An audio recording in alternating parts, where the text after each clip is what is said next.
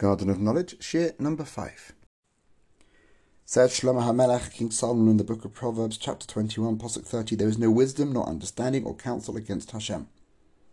Doesn't matter how many years a study a person has experienced, how many letters after a person's name.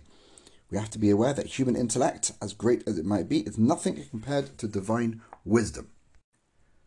When the greatest leaders of our people have returned back to Emunah, when they realize they cannot understand, that's not an act of humility, it's a statement of reality. They're not being humble by saying they don't know, it's a fact. You can't know what God knows. Most of us couldn't explain the basic workings of many of the things that we do during the day, and suddenly we come to the world of religion and we assume that we can understand everything and do everything, and everything can make sense to us. We cannot grasp the mind of the Creator, whose knowledge and wisdom is limitless.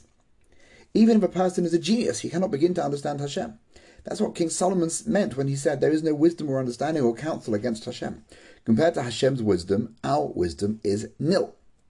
When a person connects to Hashem with emunah, he receives a wonderful gift. Hashem illuminates his brain with insights that he is capable of understanding.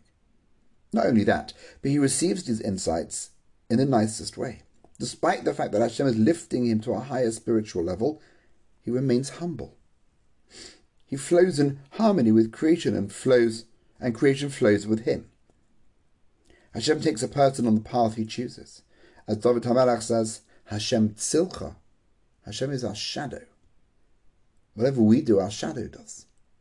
If a person nullifies himself to Hashem and his Torah life progresses as it should, then that person will receive wonderful blessings, because Hashem will then respond to that person. Just as in creation, when night comes before the day, we must also put the night before the day, placing emunah before the logic and the intellect. No matter what happens to us in life, we must first assess things through the eyes of emunah. Once we do, we'll know the correct and logical path to pursue.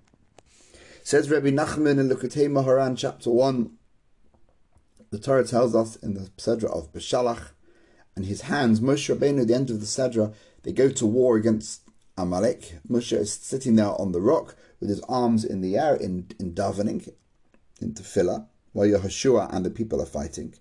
And the Pasuk says, Vayhi yadav emunah ad bo hashamesh, and his hands were emunah until the coming of the sun.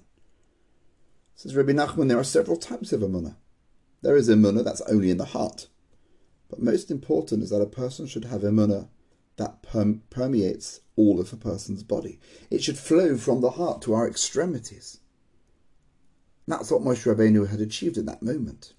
His emunah was going to the furthest parts of his body. It says the Arizal that a person must lift up their hands when they wash for bread, so that his hands reach the level of his head, symbolically teaching us they too must become holy. It turns out that in order to do this, you need emunah in your hands, to believe that by lifting them up to the level of your head, where your emunah comes, where your thinking and understanding emunah, your hands too can become holy. Without emunah, there is no mitzvah. King David says, all your mitzvahs are emunah, so take away the emunah, there's no mitzvah. You haven't done anything. If a person has emunah like this, the emunah spreads to his mind. The more a person strengthens himself in emunah, the more it becomes intelligent. What he once had to believe in, he now gets it, because you've now got the proper level of emunah. And that was Moshe Rabbeinu. It was so strong that it permeated all of his limbs.